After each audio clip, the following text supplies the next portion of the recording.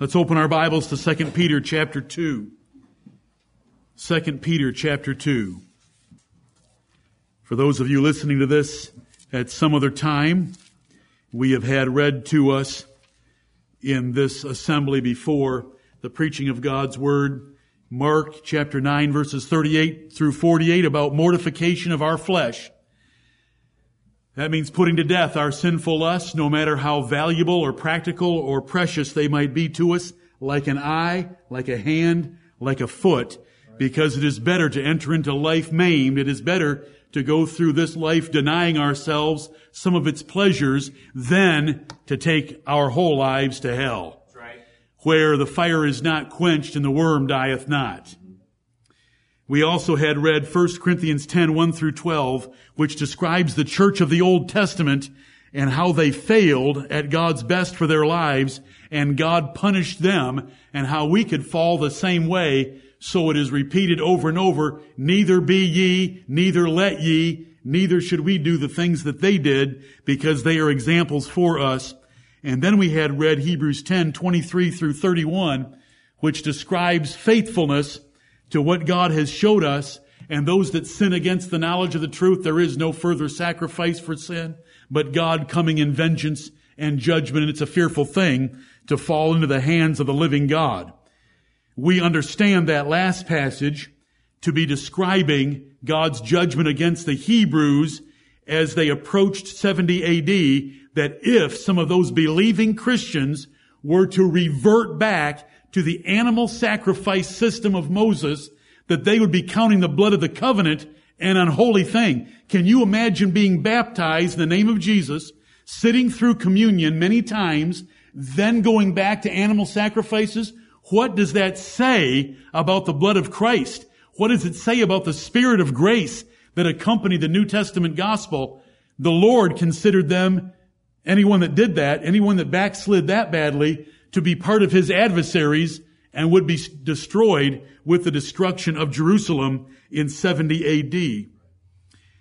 Brother Chris shared some verses with you from Deuteronomy 32, and it is a long and good chapter. It is the Song of Moses, and it is a severe warning to God's people backsliding. I want to share a couple more verses from it. Deuteronomy chapter 32, verse 41, just listen to a couple of verses. If I whet my glittering sword. This is God, the Father, speaking to His people, the children of Israel, His church of the Old Testament. Right. If I whet my glittering sword, and mine hand take hold on judgment, I will render vengeance to mine enemies, and will reward them that hate me. I will make mine arrows drunk with blood, and my sword shall devour flesh, and that with the blood of the slain and of the captives, from the beginning of revenges upon the enemy. Wow. Look at verse 40. For I lift up my hand to heaven and say, I live forever. This is the God of the Bible being expressed in a song of Moses. And the book of Revelation, I believe it's chapter 15, tells us that the song of Moses is sung in heaven because this reflects the glory of God. Right. And those that want to chase after idols and other gods, this is how He deals with them in those verses I just read and the verses that Chris read and the verses that we heard from Mark earlier this morning. God is very severe against backsliders, which leads us to 2 Peter chapter 2. Let me see if I can do something I don't think I can do. Let's try to finish this chapter. We'll hit the high points of these verses, and there's many lower points that are in the outline that will be available even this afternoon, the Lord willing, on our website. 2 Peter chapter 2, we want to start reading at verse 13 to gather in what we had earlier with what follows. 2 Peter chapter 2 and verse 13, God's warning against false teachers. He is focusing on false teachers, but as I read it is going to shift to the many that fall victim to their false doctrine. 2 Peter 2:13, and shall receive the reward of unrighteousness, as they that count it pleasure to riot in the daytime. Spots they are, and blemishes, sporting themselves with their own deceivings while they feast with you, having eyes full of adultery, and that cannot cease from sin, beguiling unstable souls, and heart they have exercised with covetous practices, cursed children, which have forsaken the right way and are gone astray, following the way of Balaam, the son of Bosor, who loved the wages of unrighteousness, but was rebuked for his iniquity. The dumb ass, speaking with man's voice, forbade the madness of the prophet. These are wells without water, clouds that are carried with a tempest, to whom the mist of darkness is reserved forever. For when they speak great swelling words of vanity, they allure through the lusts of the flesh, through much wantonness, those that were clean escaped from them who live in error. While they promise them liberty, they themselves are the servants of corruption. For of whom a man is overcome, of the same is he brought in bondage. For if after they have escaped the pollutions of the world through the knowledge of the Lord and Savior Jesus Christ, they are again entangled therein and overcome, the latter end is worse with them than the beginning. For it had been better for them not to have known the way of righteousness than, after they have known it, to turn from the holy commandment delivered unto them. But it has happened unto them according to the true proverb. The dog is turned to his own vomit again, and the sow that was washed to her wallowing in the mire. Amen and amen. We have made our way to the middle of verse 14, where it says, they beguile unstable souls. These are the teachers and their victims. Notice, it says beguiling unstable souls, and it's referring to an active party that are the false teachers. So there are false teachers that have eyes full of adultery. They cannot cease from sin. They rebel against civil authority and the other things that are said of them, but they have a victim. They have a prey that they're preying on, and those are unstable souls. And unstable souls are weak Christians. Flat out, they are weak Christians that compromise in their holy standards of living for themselves and their families. And they're beguiled. The Bible says in James 1:8, a double-minded man is unstable in all his ways. You get unstable by not being committed to one course for your life. Your eye should be looking forward and straight on, as Jesus would teach in Matthew 6. We don't want an evil eye. That means a corrupt eye that's wandering all over. We want to be focused on exactly the Lord's calling and His path for our lives. And if you are double-minded about it, you're unstable in all your ways, you are vulnerable. You're not ruling your spirit. You are at risk of having your walls torn down by an opposing enemy and falling victim to false teachers. Much more could be said, but then we get so focused on the bark of these trees that we miss the forest of 2 Peter chapter 2. Beguiling unstable souls. So how do we protect ourselves? What makes you unstable? It's being double-minded. Every church member here, and we want to help each other, and that is why God ordained churches, is for us to help each other be single-minded. Christ only, heaven only, righteousness only. I only want the right road. I want the center of that road. I don't want any ditches. I want to pursue Jesus Christ. That is being single-minded.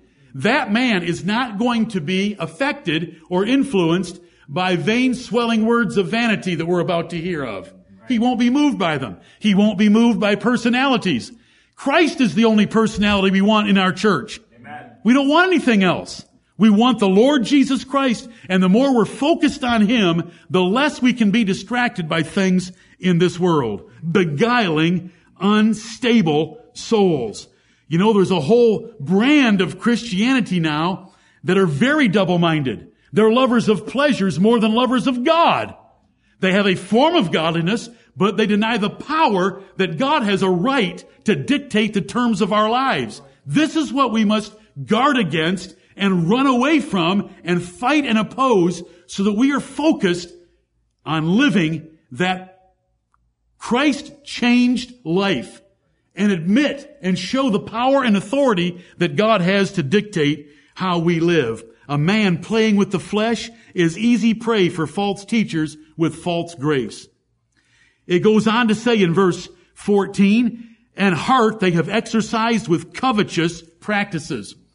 False teachers are generally in it for the money.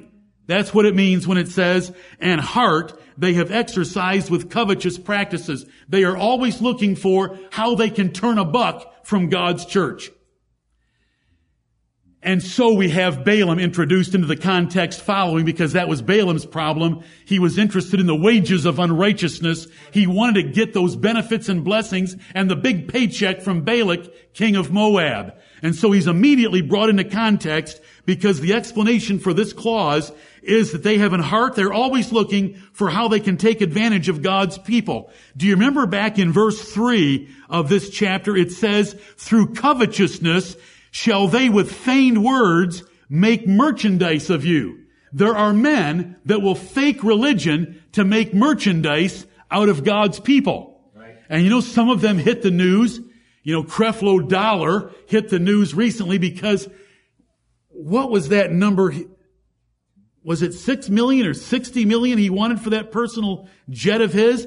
And just about the whole charismatic world thought that he was nuts for the way that he went after it. But they're always thinking, and so look what it says about them. Now, I like a verse that is out of the modern translations of our Bible, and it's Matthew 23 and verse 14, and I believe it goes, woe unto you, scribes and Pharisees, hypocrites, for you I'm 58 years old, and it just doesn't work anymore sometimes. Amen. Here's how it goes. Matthew 23:14 in the King James Bible. Woe unto you, scribes and Pharisees, hypocrites, ! For ye devour widows' houses, and for a pretense make long prayer. Therefore ye shall receive the greater damnation. There's men devouring widows' houses. They are coming on the television. They are using whatever means they can to extract the last dollar out of a widow's pocket. And for a pretense, they make long prayers. Over here in 2 Peter 2:3, it's with feigned words, but it's all for merchandise. It's making merchandise of God's people. Matthew 23 and verse 14. But we're back to 2 Peter 2 and verse 14. And heart they have exercised with covetous practices. Therefore, when we ordain anyone, or when a minister ordains anyone to the ministry, one of the rules mentioned in 1 Timothy 3, and again in 1 Timothy 3 about deacons as well, and in Titus chapter 1, they cannot be greedy of filthy lucre. Right. Because if a man that likes money is in the pulpit, he's going to be tempted to alter his doctrine and alter the practice of his religion in order to keep the well-heeled givers in his church happy with him. And it can't be that way. There can't be any partiality shown, especially for money. Then you're like Balaam. And Balaam is mentioned 5 Old Testament books, 3 New Testament books. 8 times Balaam is brought up because he is such an example of money-hungry men corrupting the ministry. And you know that many verses could be raised. The Apostle Paul was the opposite. Contrary to this clause, and heart they have exercised with covetous practices, is Paul that said, I never used a cloak of covetousness when I came to you Thessalonians in 1 Thessalonians chapter 2. On the contrary, Paul taught Timothy that real gain, especially for a minister, is godliness with contentment. Right. Not gain in numbers. If you go look at 1 Timothy chapter 6, you think that 1 Timothy 6:6 is for you, and it is, but it's primarily for a minister, because it is just finished in 3 verses 3 through 5, condemning ministers that think gain is godliness. And that is when we get verse 6, but godliness with contentment is great gain. And that's what we want to remember, and that's the warning against false teachers. Anyone that considers money very important to them, and you can tell that they're ambitious and greedy toward money and things, they don't belong in the ministry. It doesn't matter how eloquent they might be or how well they know the Word of God. They cannot be greedy of filthy lucre. They cannot be given to it. Notice this says that they have hearts exercised in these covetous practices. I want to stop right here for a moment. You can exercise your heart. You know, we live in a society that emphasizes the exercise of our bodies, which the Bible says in 1 Timothy 4:8 has little profit. Right. But there is another exercise that you can be engaged in, and that is the exercise of your heart. And thus, the Bible says, Solomon teaches us, following his father's instruction in Proverbs chapter 4, keep your heart with all diligence, for out of it are the issues of life. They are constantly churning in their heart as to how they can make money off of God's people. We should be constantly churning in our heart, how can we glorify the Lord Jesus Christ? What can I do for Christ today? What can I do for Jesus Christ right now? And these are the young people, right? These are the inputs. These are the inputs that alter our outlook and perspective on life. Daily Bible reading, daily prayer, Christian friends, only Christian music, only Christian entertainment. If you compromise those, it tears you down. Right. You can exercise your heart by all the inputs coming into it being good. Right. If you're listening to Christian music and you're letting temple music in through the two holes into your temple, that's the temple of the Holy Ghost, it's going to lift you up in the Lord. Or you can listen to the world's music, and I did my share of that when I was young. You can listen to the world's music and it will corrupt you. And I put in an update this past week to you about the level of suicide on the part of youth that listen to rock and roll music because it's the destructive music of the devil. That's right. Look at its fruits. Look at the people that perform it and their lifespan. Look at the people that perform rap and their lifespan. And look at the causes of death by those that listen to that junk. It's destructive.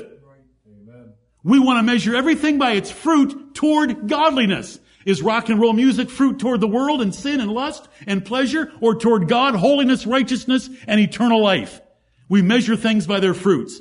You can exercise your heart. All sins begin in the heart, which needs to be ruled. The heart has a default to sin, but you can set your affection on things above, not on things on the earth. The Bible says that. You know, yes, strong feelings come over you, and if you are weak toward rock and roll music, all it takes is a couple bars of that stuff from the 1970s. All you got to do is get me in a restaurant and I hear a couple bars of The Who banging away from the 1970s, and it brings back that raging young man that lived off that devilish music for the rebellion that flew out of his life. And so you change that by listening to psalms, hymns, and spiritual songs, and it totally changes your outlook. Don't forget the power of music.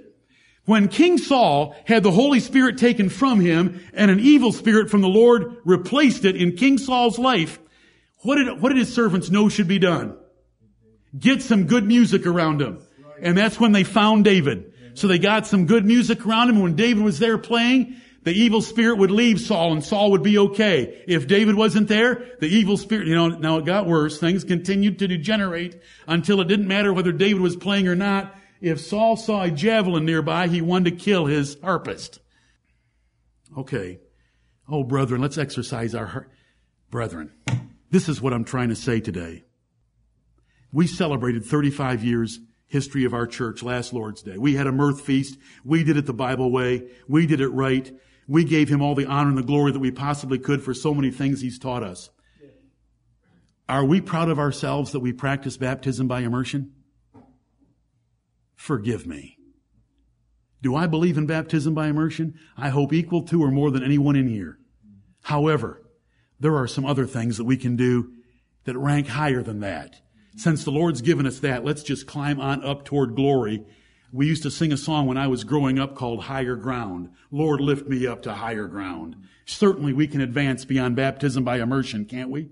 Amen. Let's advance to this right here, exercising our heart toward godliness. It's worded this way over in 1 Timothy chapter 4.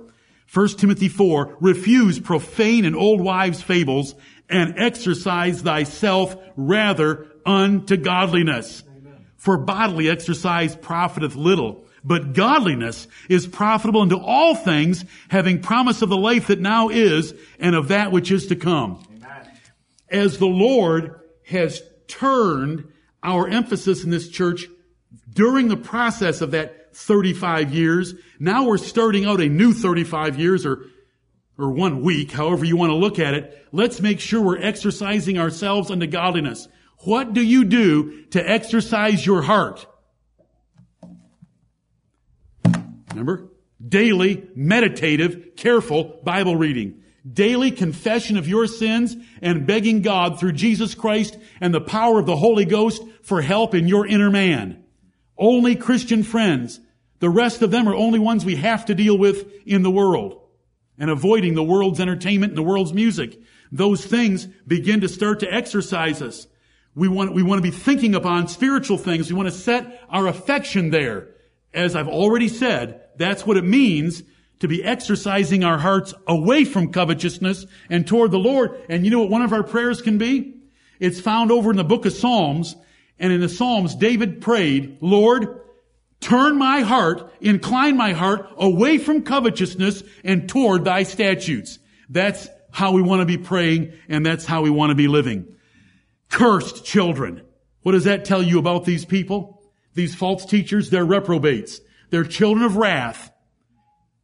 They're children of God's judgment. They're children of the devil. Children of wrath is Ephesians 2:3. Children of the devil is John 8:44. What do we want to be? Dear children. I love Ephesians 5:1 as an antithetical text to this one. Let them be cursed children. Let us be dear children. Ephesians 5:1 says, be ye therefore followers of God as dear children. Let's follow the Lord and be His dear children rather than go against the Lord in these ways described and be cursed children. Amen. Which have forsaken the right way. These false teachers are not practicing true religion. They're not practicing a proper biblical ministry, and they're gone astray, just like Balaam, the son of Beor in the Old Testament, who loved the wages of unrighteousness. We had Balaam read to us this morning. There's 3 chapters in the Bible. 8 different books of the Bible have Balaam mentioned because he is an example of a greedy, covetous, money-hungry man and how that got him into deep trouble, though God was speaking to him personally, though he saw a vision of an angel with a drawn sword, though he had a donkey, an ass, talking to him, he still was perverse in his way. And the word is perversity in Numbers 22 and verse 32. And we are perverse whenever we don't do what God's told us. And the lion has roared today, and that isn't me. The lion's roared from God's word. Who shall not fear? Whatever God's word tells us, we need to do it, or we end up like Balaam, and we're not even getting paid for it. At least Balaam got paid. He didn't have long to spend it, because the Bible wants us to know that in a battle shortly after Numbers chapter 25, Balaam was killed in battle against Israel. Now, you know, there's 2 parts to Balaam's life. First, the king of Moab, Balak by name, sent ambassadors to Balaam offering him great rewards, honor, and money if he would come and curse Israel. Oh, he wanted that paycheck badly. When a king was asking for his services, rather than some, poor people that wanted him to read their palms or whatever, he went because he wanted to make the big paycheck. But now God starts speaking to him immediately. And if you were paying attention in Numbers 22, God said to him, if they come for you and ask you to go with them, then I'll let you go with them. That's after Balaam had already pushed the Lord to that state. But the passage that was read to us this morning is, they didn't come to Balaam. Balaam just went ahead and went with them because he thought that he had got enough approval out of the Lord that he could justify going. And the next words are that the Lord was angry at Balaam. And so we have the event with the donkey, the ass speaking to him. We have the event of that angel with the sword ready to cut Balaam's head off and let his ass live. And so you go in for a couple more chapters, and every time Balaam opened his mouth to curse Israel, he blessed Israel instead. And I preached on that about a year ago. It's a 12-page outline and several sermons on our website going through, because the prophecies are wonderful. The prophecies are for our benefit. The prophecies are for God's church. They mention the Lord Jesus Christ. And they're wonderful because God put his words in Balaam's mouth. Okay, so you think, well, Balaam didn't get the paycheck because he didn't bless Israel. Oh, you don't know the whole story of Balaam. After Balaam could not curse Israel, he fell back on route number 2 of overthrowing Israel for the benefit of Moab to get his paycheck. And the Bible tells us this I'll read it to you from Numbers 31 and verse 16. Numbers 31 and verse 16. Behold, these caused the children of Israel through the counsel of Balaam to commit trespass against the Lord in the matter of Peor, and there was a plague among the congregation of the Lord. What Balaam did was he went to Balak, king of Moab, and said, here's how you do it.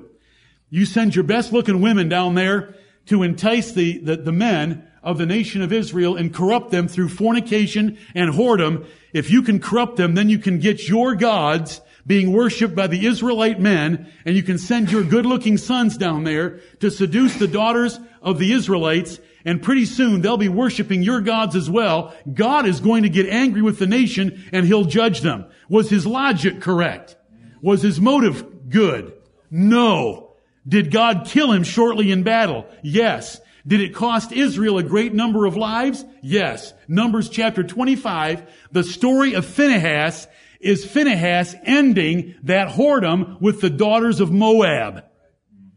We've got verse 15, which have forsaken the right way and are gone astray. These false teachers that 2 Peter 2 is all about, they have forsaken the right way of religion. They have forsaken the Lord's way of doing things. They have gone astray into their own carnal, covetous, lascivious ways, following the way of Balaam the son of Bosor, who loved the wages of unrighteousness, but was rebuked for his iniquity. The dumb ass speaking with man's voice forbade the madness of the prophet.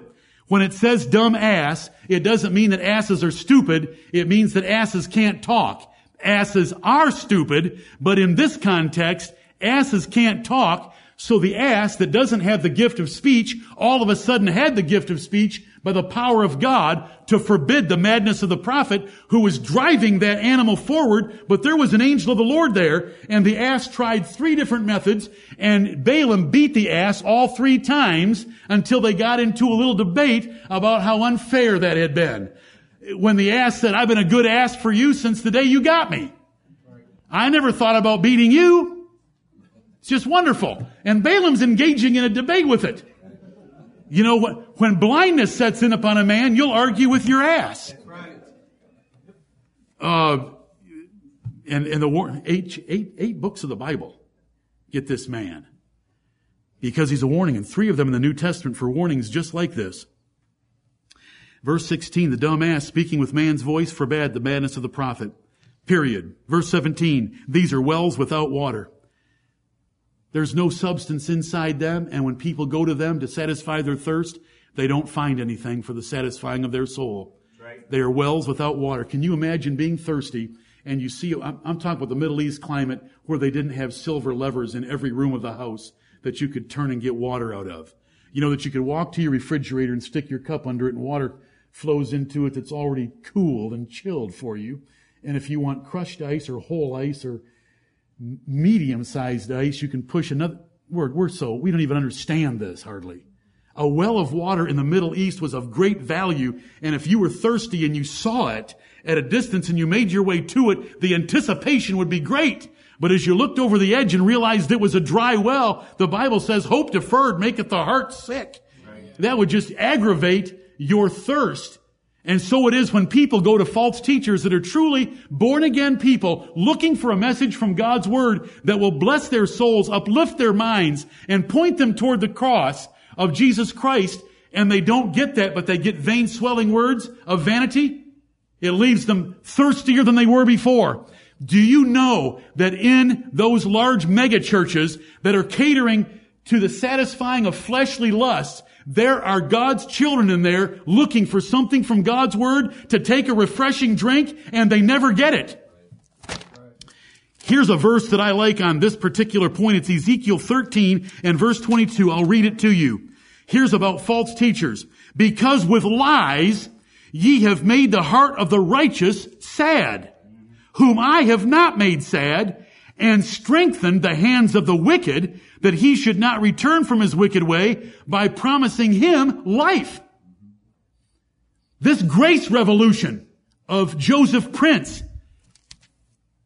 Joel Osteen, and what's going down in Houston today, the combination is this: the righteous people that are sitting there wanting to be taught God's word about the Lord Jesus Christ, get nothing, so they go away sad when God said, I didn't intend for their hearts to be sad. And the wicked that come in there, living with someone without marriage, sitting under Joel's storytelling, they go away strengthened that they don't need to repent because Joel has never mentioned the R word in 15 years of preaching. The R word being repentance.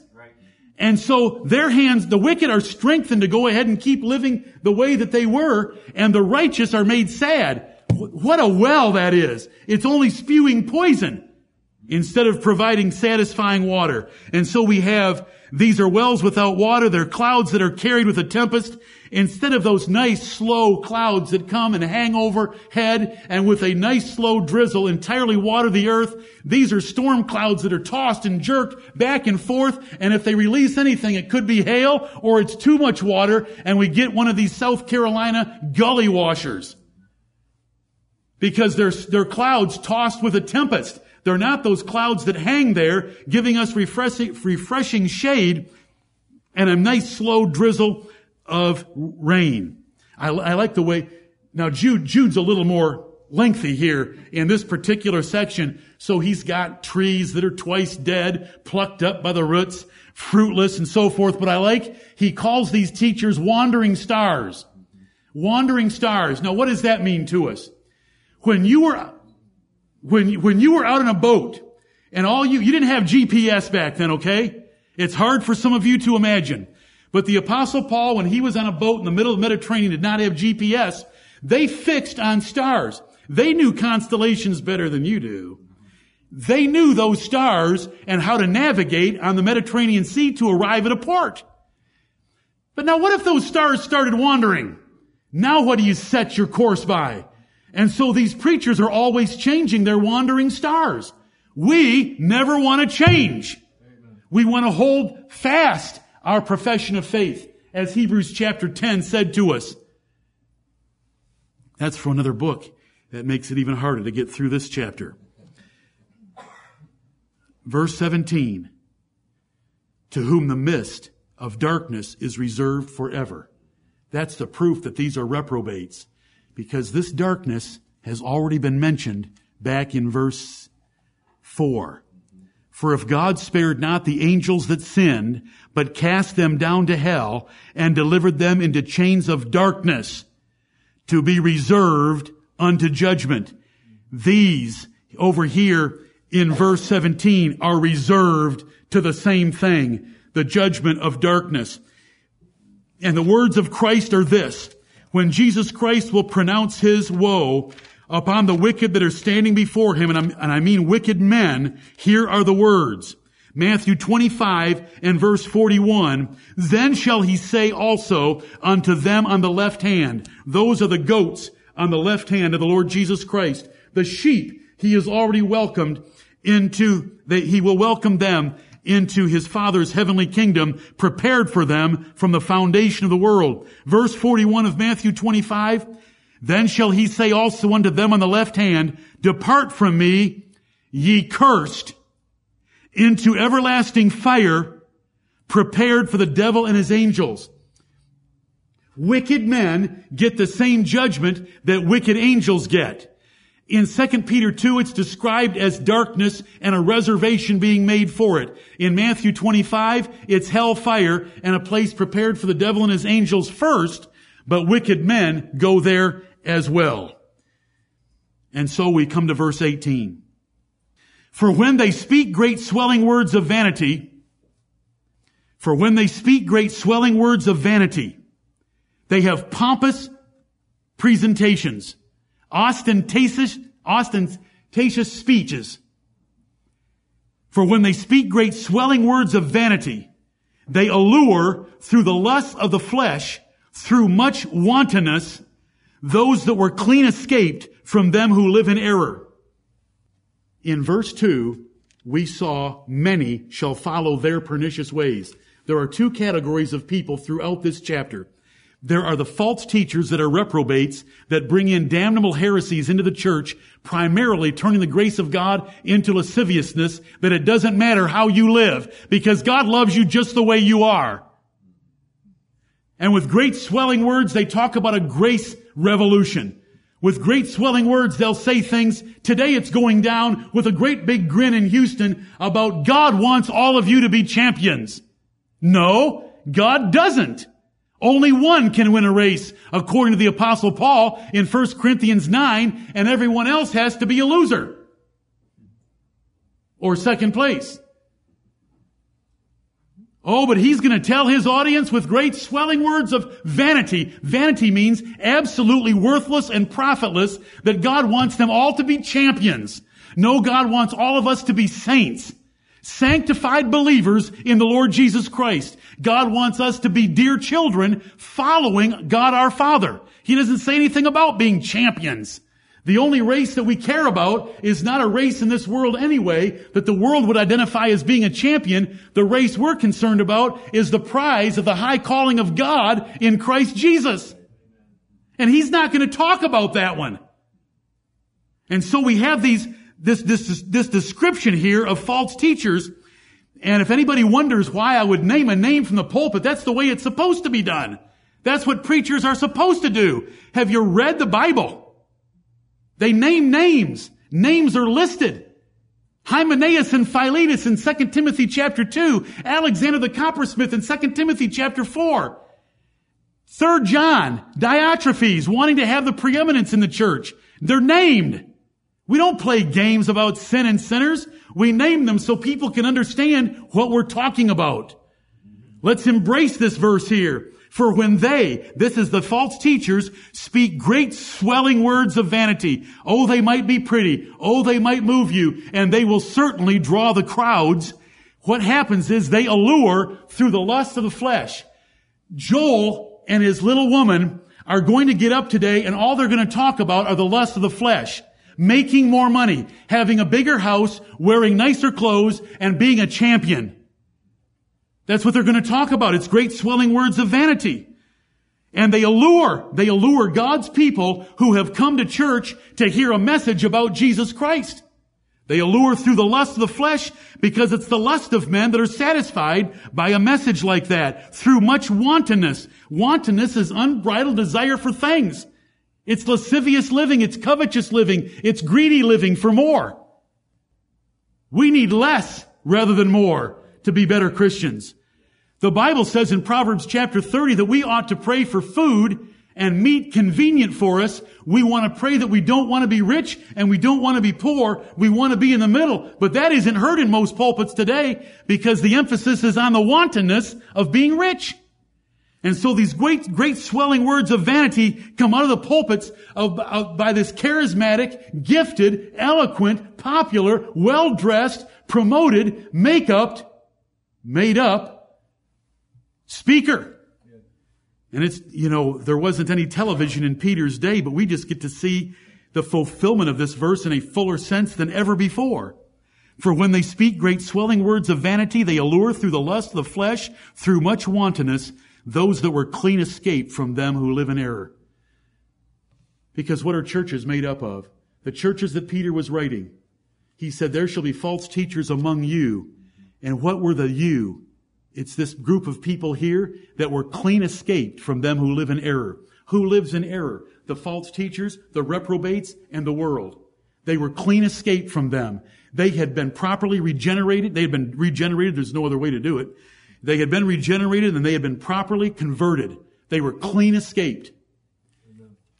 Let's go back and find that escape. Has Peter already introduced us to this escape?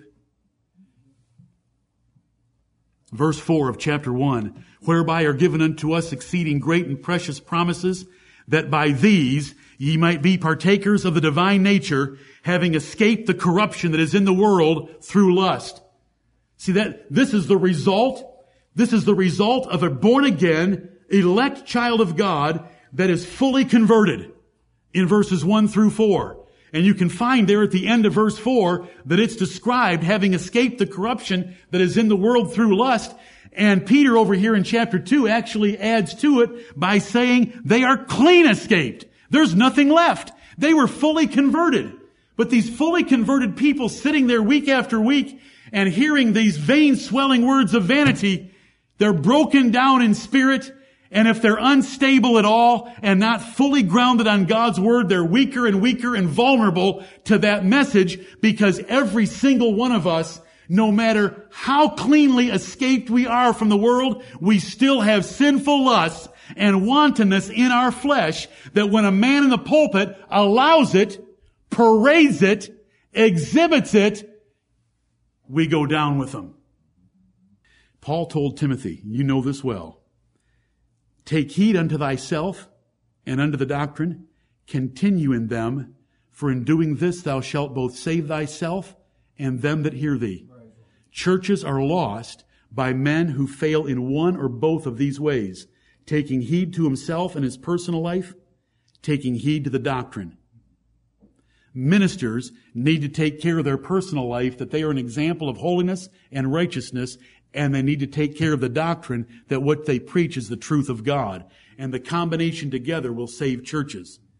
But it's when ministers fail either one of these that churches are lost and people go down the drain. As this verse is describing, though they were clean escaped, they are allured by this easy gospel, this lascivious grace, this contemporary Christianity, this casual worship, this God loves everyone just the way you are approach, instead of repentance, holiness, godliness, mortifying the flesh. Verse 19, while they promised them liberty. Are you able to follow the pronouns? Now listen, brethren, in 4 words, there's 2 pronouns. While they promised them. They are the false teachers. Them are the church members. Them are the unstable. Them are the ones that were clean escaped. Them are the ones that are getting beguiled. Them are the ones that are being allured by these false teachers, while they, the false teachers, promise them liberty. Liberty! Listen, we don't need that Bible-thumping, hell, fire, and brimstone preaching from the past. That's ridiculous. Do you know that there are churches going down in Greenville right now that all they're saying from the pulpit is, you can't do this and you can't do that? Well, we don't have a church like that. Ha, ha, ha, ha. That's going down right now all over Greenville County, especially Anderson County. We don't want a new spring. We want the old paths. Jeremiah 6:16 says that we want the old paths. That's the good way. We want to follow the Lord in the old paths, not some new made-up way that attracts people. The reason they're attracted is because it is scratching the itching lusts of their ears, because it's a perfect fulfillment of 2 Timothy 4. They promise them liberty. We believe in liberty. We believe that we are liberated from the law of Moses by the Lord Jesus Christ. So we believe in liberty. That's how the word is used in the book of Galatians. We believe in Christian liberty as it is used in Romans 14, 1 Corinthians 8 and 10, that in things God doesn't care about, we don't care about. Go ahead and do it either way, one way or the other, and anywhere in between on the scale. If God doesn't care about them, we allow Christian liberty in our church. But when it comes to God's way of holy and righteous living, there is no liberty. Right. God wants us to live our lives His way. And He gives us long lists of things He wants us to do and long lists of things He wants us not to do. And we are supposed to put on the one list, put off the old list, mortify our flesh, put on the Spirit, and walk in the Spirit. Amen. That's what the Bible teaches us. They promise them liberty. But while they're doing it, they themselves are the servants of corruption. That's the false teachers are under the servitude of their own lusts. The corrupt lusts inside them are controlling their lives, and they are under the control of those lusts, even while they're up there talking about a grace revolution and how much liberty and freedom that you have in the gospel of Jesus Christ, though they probably will not mention that wonderful word called gospel, which is the good news and glad tidings of things Jesus Christ has done for us. While they promise them liberty, they themselves are the servants of corruption, of whom a man is overcome, of the same as he brought in bondage. Are these men overcome? What did it say about them? It said up there in verse 14, they have eyes full of adultery and that cannot cease from sin. Would you say that that's pretty much overcome? Yes. Okay, now these last 3 verses. For if after they, are you good at taking your pronouns and looking for the antecedent? Just look at it. Look at verse 20. For if after they, is they referring to the last mentioned group of people in verse 19, which are the servants of corruption, the false teachers? Or is they referring back to verse 18? It's referring back to verse 18 by virtue of the description given to us in the first part of verse 20. Right. For if, after they have escaped the pollutions of the world through the knowledge of the Lord and Savior Jesus Christ, these are not cursed children. These are the children of God that have escaped the pollutions of the world, just like it was worded in verse 18 and just like it's worded in verse 4 of chapter 1. While they, for if, after they, these children of God, unstable souls, getting beguiled, for if, after they have escaped the pollutions of the world, and this, look at all this work that we've gone through, that Peter has gone through, talking mostly about the false teachers, and we haven't really seen the wisdom for the words yet, except that we've drawn practical lessons from everything that has been said, but the real lesson is, they get into churches and wreak havoc by many following their pernicious ways, which verse 2 hinted at. By telling us, many shall follow their pernicious ways, by reason of whom the way of truth shall be evil spoken of. And now here we have it explained to us in more detail. In verse 20, for if after they, that is the children of God in a church, that's Israel being delivered from Egypt, that's Israel at the Jordan River, facing the land of promise, and saying we want to go back to Canaan because we missed the leaks. These are people that are baptized in the name of the Lord Jesus Christ, that because of false teachers allowing a lascivious form of the gospel, allow them to go back into their old ways of living.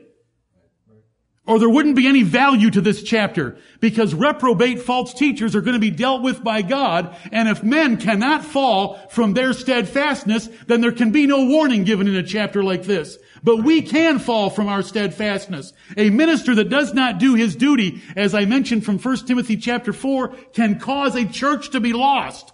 And we had read to us 1 Corinthians 10. Did you hear Brother Mark read 1 Corinthians 10 to us? That they did this and they did that and they did this and they did that. And for each one of those, the Apostle Paul said, neither should ye murmur. Neither should ye commit fornication. Neither should ye commit idolatry, because we are capable of all those sins. And they were set forth as our example that if we live that way, the Lord is going to punish us. He's going to chasten us. It's loving punishment. It's loving chastening, but it is painful, and it is more painful depending on how rebellious and wicked we are in our course of sin. For if, after they,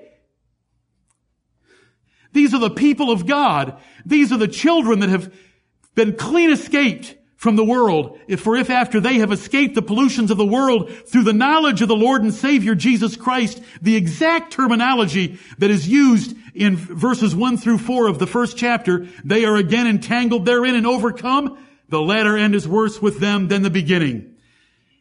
Somebody says, how could that possibly be? Very easy.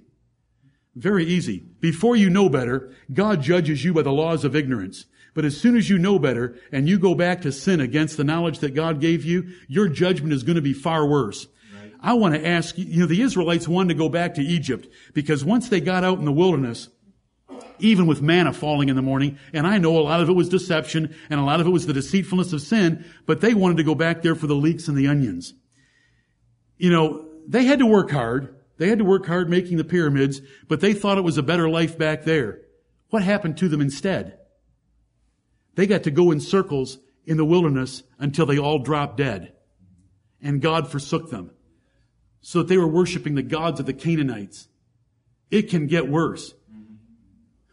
The Corinthians went back on what God taught them about the Lord's Supper, and they were weak and sickly, and many were already in the church cemetery. You say, Preacher, are you mentioning here that these are some of God's unconverted elect? And I would say, no, these aren't unconverted elect. These are converted and backsliding elect. They were converted. They were clean escaped through the knowledge of the Lord and Savior, Jesus Christ.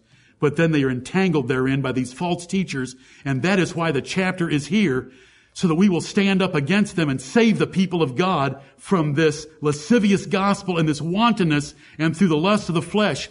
Do you remember in 2 Timothy 3, 6 and 7, it says that false teachers creep into houses leading captive silly women. And you know what it says about them? Laden with sins and divers lusts.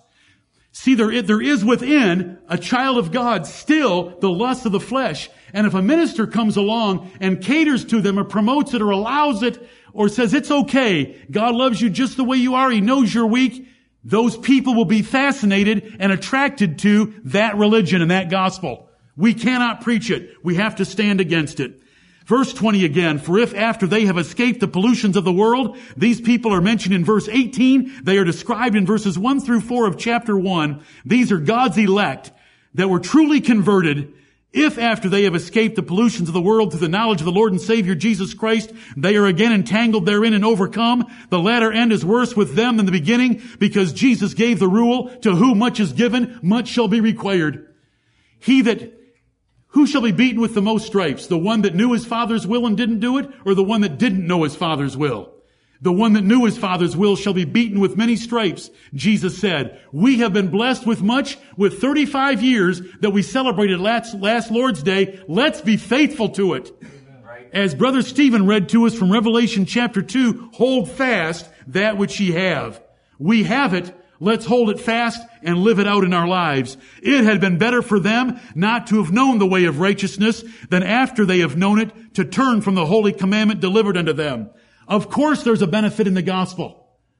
But the benefit in the gospel is exceeded by the judgment that will come if we hear the gospel and then rebel against it. Do you remember that was read to you from Hebrews 10? For if they shall sin willfully, after that they have received the knowledge of the truth, there remaineth no more sacrifice for sins, but a certain fearful looking for of judgment and fiery indignation that shall devour the adversaries.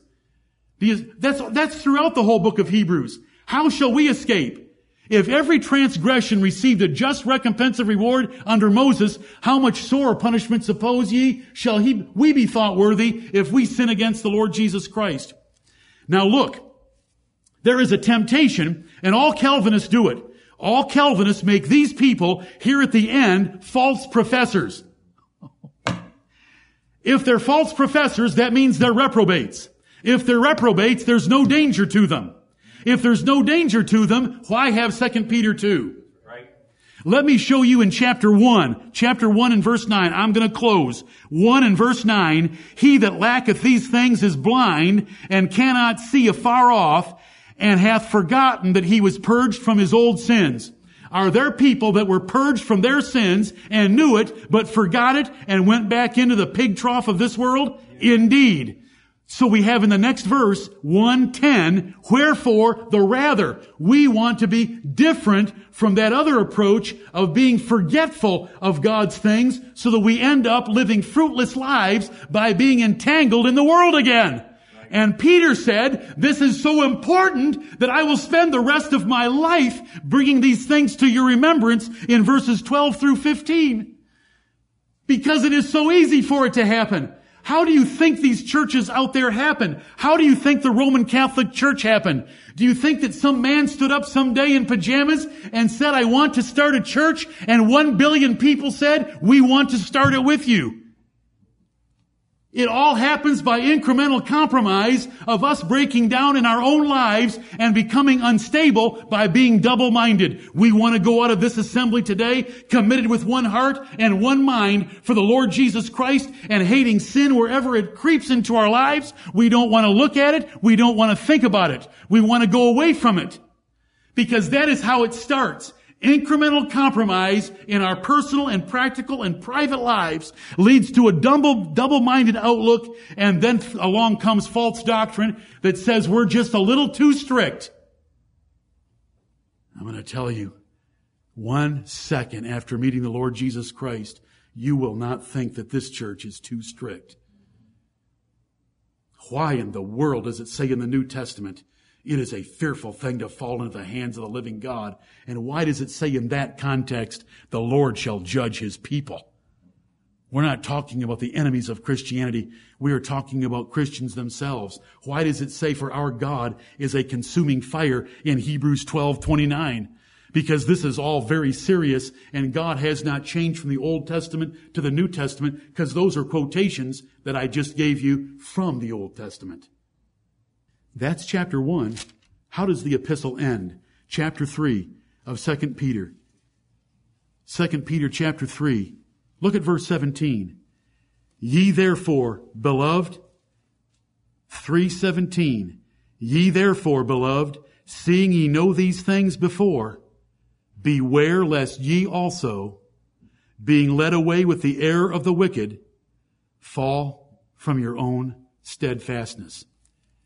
You are a fatalist if you do not think that God's people can fall into sin and have their faith overthrown. The Bible says that it happens, and the example of the Bible, from the front of the Bible to the back of the Bible, whether it's the churches of Asia, referenced in Revelation chapters 2 and 3, or it's the people of Israel, referenced as early as Deuteronomy and Joshua, they fall away. One generation is faithful, the next generation falls away. It's pitiful. It's pitiful. Look at this verse right here. Did Peter just write that for taking up a little bit of space so that there could be a 17th verse for Bible quizzing? Or is there meaning behind that verse? Can we fall from our own steadfastness? You know, last week we wanted to tell the Lord how steadfast we are, and we did it humbly. But let's forget the past, and let's press on. Let's hold fast to what God has given us. Because, you know, it's easy to happen to us according to the true proverb. A fool goes back to his folly, just like a dog goes and eats his vomit. And a pig, though you might wash it ever so carefully, and though you might put a pink bow around its neck, if you let that pink pig out into your freshly manicured yard, it will turn it into a mud pit in no time. You say, well, what if it's dry grass? It will provide the liquid. If you've ever been around pigs, it's amazing what they can do. And so Solomon in Proverbs 26:11 gave us that proverb that a dog returns to its vomit and a pig goes back to wallowing, because that is a nature that we all have that tends toward the lusts of our flesh. And if a man in the pulpit allows it, or through his lifestyle promotes it, he can beguile unstable souls and take them down with him. Let us be faithful to what God has shown us. And the real faithfulness is not holding to baptism by immersion. The real faithfulness is the rest of this day, with every waking thought you have, to rule your thoughts, to rule your speech, to rule your lives, to rule your inputs, that we would maintain personal, practical holiness that will lead to us being very stable souls that false teachers cannot get a hand on. Right. Because Christ is our all.